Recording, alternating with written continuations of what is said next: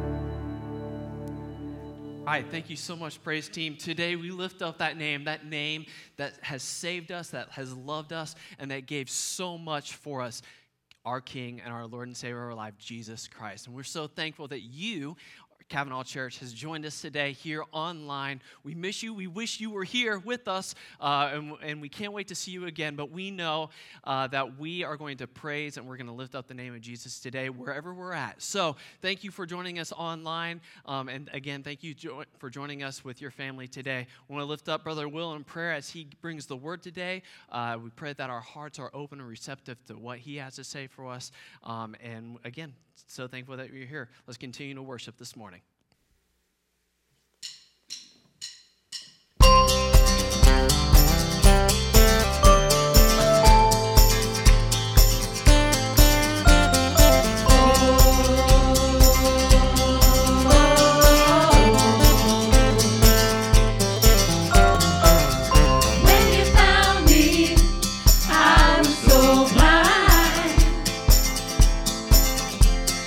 Sin was before me.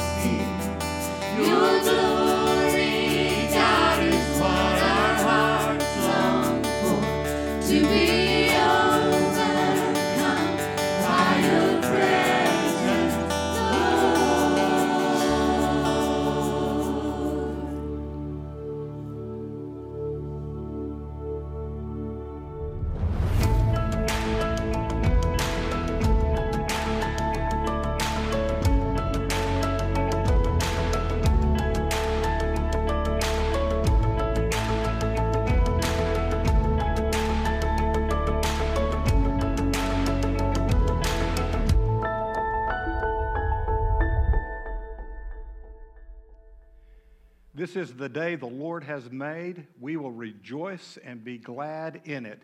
And Cavanaugh Church, I'm so glad that you're with us online. This is the 5th Sunday we've been online, and I don't know about you, but I'm ready to have real church. And the day that happens, we're going to be able to worship and praise the Lord together, and I'm so excited about that. Today I want to talk to you about surviving tough times. And not only surviving tough times, but let's talk about thriving during tough times. And our passage this morning is James chapter 1. I'd like to read verses 2 through 4. Here's what James says. My brethren, count it all joy when you fall into various trials. Really?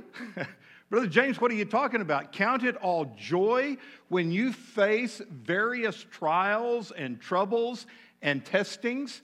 He goes on to say, know this, that the testing of your faith produces patience. But let patience have its perfect work, that you may be perfect and complete, lacking in nothing. And may the Lord add his blessings to the reading and now the preaching of his word. Tough times, they come every day. I like to call them life's daily quizzes and life's final examinations. Back when you were in school and the professor or teacher would come in and say, hey, today we're going to have a pop quiz. Didn't it just make you sick to your stomach when you heard those words? Well, you know what? Every day we have pop quizzes that come up. And then ever so often, there are life's final examinations, things that happen to us that just rock our world to the core. Life's tough times. In fact, every day in one way or another, we all face trials and tribulations of varying size and significance. The real question is, how do we react? How do we respond to life's daily quizzes and life's final examinations? Well, I know some people who react with denial. They say, this is not happening to me, and they find the nearest sand they can stick their head in. Some people react with escape. They'll smoke a joint of marijuana or take a snort of cocaine. There are liquor stores all over town right now whose cabinets are empty because people are drowning their sorrows away with alcohol. Others react with a shallow kind of optimism. I remember about hearing one particular Sunday school class where every Sunday the members would share their favorite verses. And inevitably, one man would always stand and say, my favorite verse is grin and bear it. I think it's found somewhere in the Old Testament. And then there are those who react to life's troubles with pessimism. We know these people. Every time we see them, they're singing another verse of, nobody knows the trouble I've seen. Is there a better way to react? Should a Christian respond differently than someone without faith? Is there a way that we can react that would help our soul to grow? Well, James says there is a better way.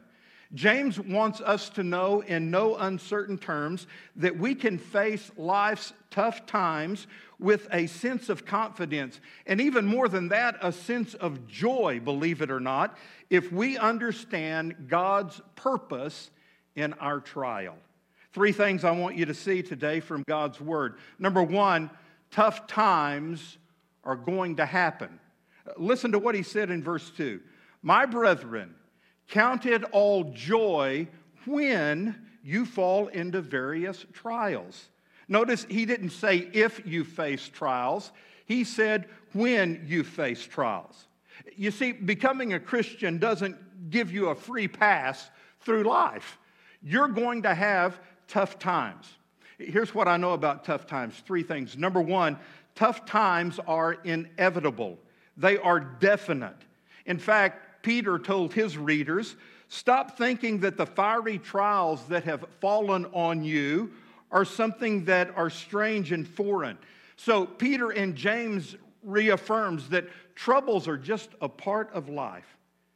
It may be a blister on your finger, or it could be an aneurysm in your artery. It could be that you've lost your wallet, or it may be that you've lost your job. It could be that your plans for a day have failed, or your dreams for a lifetime have been shattered. The only guarantee that we have is that tough times are coming. They are inevitable. James also points out, number 2, that tough times come at inopportune times. That is, at indefinite times. In other words, you can't plan them, nor can you predict them. They are lurking around the corner to take us by surprise. In fact, the very language that James uses suggests uncertainty.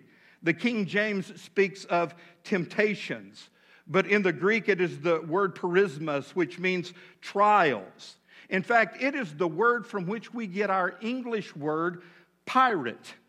And that suggests the very nature of the trials as James mentions them. They come like pirates into our life, attacking us suddenly and at indefinite times. In other words, life is thumping along okay. God is in his heaven and everything is fine down in our little world. And then all of a sudden, we come face to face with trouble. James also tells us that tough times come inconclusively. We get tests of all kinds. In fact, the Bible says here, when you fall into various trials, that word various trials really is the word for multicolored. In fact, it is the same word used in the Old Testament to describe Joseph's technicolored coat of many colors. And I think that means 2 things for us.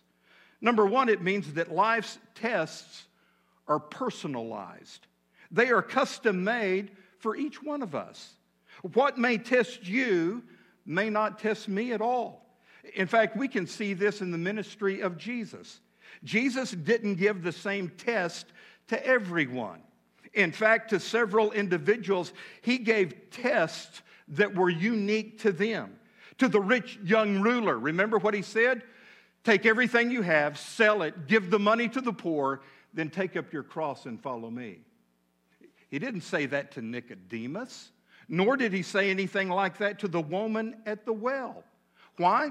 Well, life's trials are personalized. And I think that can help us have more sympathy with someone else when we understand this fact. What may make me tremble may not even touch you. Life's tests are not only personalized, they're also synchronized. In other words, sometimes they come all at the same time. It was Shakespeare who said, trouble seldom comes as a single sentryman. It usually comes as an entire battalion. You know it this way. When it rains, it pours. And we all know that that's true. We've seen it. Tests of health lead to tests of wealth, which lead to emotional tests, which lead to domestic tests, and on and on and on. Some days when it rains, it really does pour. I mean, have you ever had a bad day? I mean, where everything went wrong and nothing went right? Reminds me of a young man I recently read about. He woke up early one morning because there was water dripping on his forehead. A pipe had busted in the attic, and he woke up with dripping water on his forehead. When he got out of the bed, he found that the water in the apartment was already ankle deep. He knew he had to do something, so he called his landlord, and the landlord said, "Go rent a wet vac and get that water out of my apartment before it ruins everything." And so he ran down to his car to go get a wet vac, but realized he had a flat tire.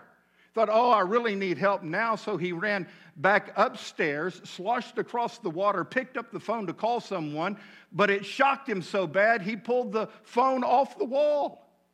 Going back downstairs to his car, he couldn't get the door opened. It had swollen in the door jamb. And so he screamed from the inside until someone came and kicked the door down from the outside.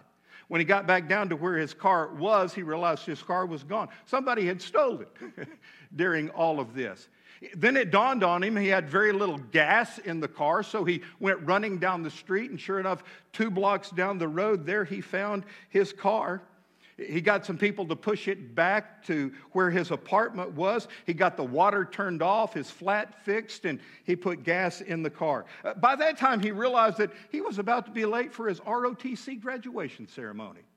So he took his bayonet, threw it in the front seat, ran back upstairs to change clothes, ran back down, and jumped into the front seat of his car, forgetting that he had put his bayonet there. A few minutes later, he found himself in the emergency room of the hospital having strategic surgery done on his backside. When he got back to the apartment, he opened the door and saw that falling plaster had toppled over his pet canary's cage, killing the bird. As he ran to where the cage was, he slipped on the wet carpet, fell, and traumatized his back. So for the second time in the same day, he found himself back in the emergency room. By this time, a newspaper reporter had caught up with the man and said, "How in the world can you explain a day like this?" To which the young man replied, "Well, it looks like God was trying to kill me, but he just kept missing." I don't know about you, but I've had days like that. And you know what? They are inevitable. Tough times are coming. But James also tells us, number 2, we are to face those tough times with redemptive reaction. What did he say in verse 2? Count it all joy. That is, have an unmixed, undiluted joy. We shouldn't try to escape or deny life's test with bitterness or complaining or even grumbling. Rather, we should consider testing as training ground for further growth. Now, don't misunderstand James. He doesn't mean joy in the sense of life's trials being your greatest joy. He's not talking about a jump up and down kind of joy. You see, the most mature believers I know don't hilariously go to the hospital. They don't frolic their way through funerals. They don't zestfully watch their bank accounts drop to zero. And that is not what James has in mind. No, the meaning is much deeper. The Bible tells us the joy of the Lord is our strength. James is not talking about a superficial kind of merriment. No, he's talking about the joy of the Lord. The joy of the Lord is this inner strength of well-being that nothing, and I mean absolutely nothing in this world can touch. This sort of joy resides in the heart of every born-again, Spirit-filled believer. It is the inner assurance that even when everything around me is being shaken and my world is falling apart, I still have this confident relationship with Almighty God that nothing can touch. In this sense, the joy of the Lord is our strength. So how do we get this kind of joy? Well, James tells us that our outlook determines our outcome. Our viewpoint determines our victory. The first word, count. Count it all joy or consider it all joy gives us that insight. We must consider now how we are going to face life's tough times. Before we encounter trouble, we need to decide how we're going to face it. And you might be wondering, well, why now? Why do I have to think that before it happens? Well, let me put it like this. A smart camper doesn't wait until the storm comes to anchor down their tent. And if I have learned any lesson in life, it is this lesson. The time to decide how you're going to respond to life is not during the tragedy. If we don't decide beforehand, we are at the mercy of life's difficulties. About 3 weeks ago, I told you the story of a tragic event that happened when Angie and I were in Fort Worth going to seminary. The house of a young seminary couple caught on fire. The husband and wife were able to escape, but the husband ran back into the house to save their newborn baby, but he never came out of the house. Both the husband and the baby perished in that fire. The lady's pastor was called. He went to Harris Hospital to check on her. And if you remember the story from a couple of weeks ago, he was wondering, what am I going to say to this young lady who has just lost everything? And when he found her in the hospital, the first thing she said to him when he walked into the room was, "Pastor, the joy of the Lord is my strength." And that pastor reflected on that and said, you know what? She didn't decide right then and there that the Lord was going to be her strength. No, she had said that previously, that had been a doctrine of her life, that the joy of the Lord was her strength. And then when she needed it the most, it was there for her. So what is going to happen if we don't consider and don't choose this attitude beforehand? Well, through life's irritations, we are going to become perpetual grumblers, grumbling ourselves and those around us to death. And then when life's big trials come, we're going to be totally undone, totally incapacitated. And so you say, well, how do I get to that point? Is it by sheer willpower? I don't think so, because I don't know anybody who's actually that strong. Here's the clue, point number 3. We can face life's tough times with confidence when we understand God's reason for allowing this trouble to come into our life. That is found in verses 3 and 4. James says, know this, that the testing of your faith produces patience. But let patience have its perfect work, that you may be perfect and complete, lacking nothing. James explains why trials come. Let me put it this way, church.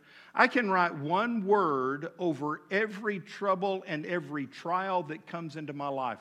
And that one word is permitted. God permits them. God allows them to come into my life. And I can hear some of you thinking right now, well, does that mean that God burns down houses with babies inside? Does that mean God starts viruses that kill thousands of people? Does God cause accidents and plane crashes? Does God throw hurt after hurt into my life? Of course, the answer is no. All of these things are part of the natural law of the natural world in which we live. And if you haven't figured it out yet, our world is an imperfect world, and imperfect things happen every day. And we are not exempt simply because we are believers. But because we are believers, we can write the word permitted over every trouble that comes into our life. And when we do that, we begin to see and we begin to understand how God is working through that word permitted. You see, just as the strongest and most prized fish are those that struggle and leap upstream, so it is with our own struggles. Sometimes we have to go against the flow, and when we do, the struggles that are in our life produces characteristics that change us and shape us. They push us to make choices, growth choices. Athletes like the phrase, no pain, no gain. Well, let me tell you, that's true in the spiritual world as well. And it begins with allowing ourselves to place that word permitted over every trial and every trouble that comes our way. So what do life's trials tell us about ourselves? What can we learn from the trouble that comes into our life. Two things, and I'm done. Number one, tough times demonstrate the genuineness of our faith. Go back to verse 2. My brethren, count it all joy when you fall into various trials. The word trials or testing is almost untranslatable. It really means that which is genuine about your faith. The idea refers to iron ore that has gone through the refining fire and comes out on the other side as clean and pure and genuine. Let me put it this way. A ship cannot prove that it's been sturdily built as long as it stays in dry dock. Its hull has to get wet. It has to face a storm to demonstrate the genuineness of seaworthiness. And the same thing is true about your faith. When we hold fast to belief in Jesus Christ, in spite of the storms and the crushing criticism, that's when we demonstrate the genuineness of our faith. Number two, tough times reveal the durability of our faith.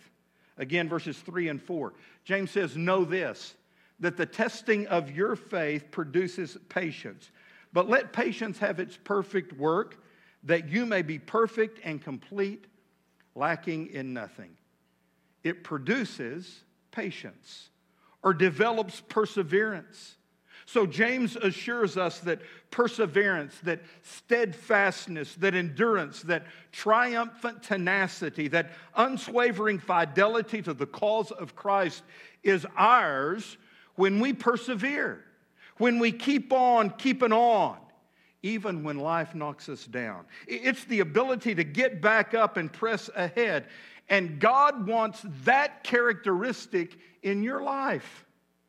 If every day were a downhill slide with the wind at our back, let me tell you, we wouldn't persevere because we wouldn't know how. That's why it took Joseph 13 years to get from the pit to the palace. And that's why Moses spent 40 years on the backside of nowhere before God allowed him to lead his people out of Egyptian captivity. And when we ask, why in the world is this happening to me? One very good reason is that it's going to develop the grace of perseverance in our life. And let me tell you about this.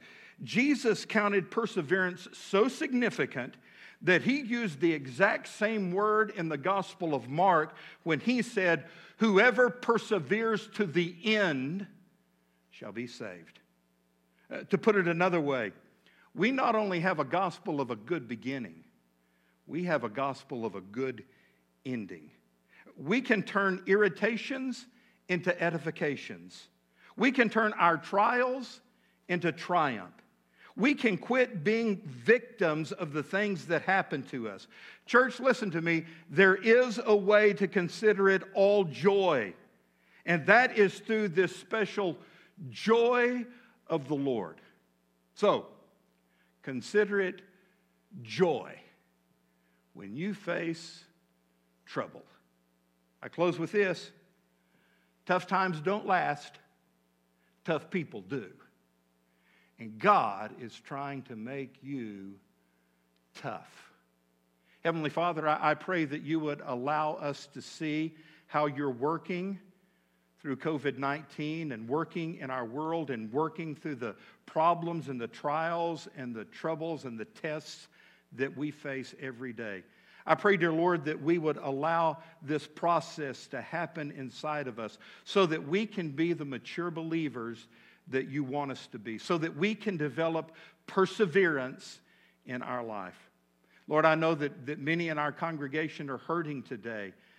These tests of health have caused tests of wealth, that have caused emotional tests, that have caused domestic tests in their life. And I pray, dear Lord, for them today. I lift them up to you.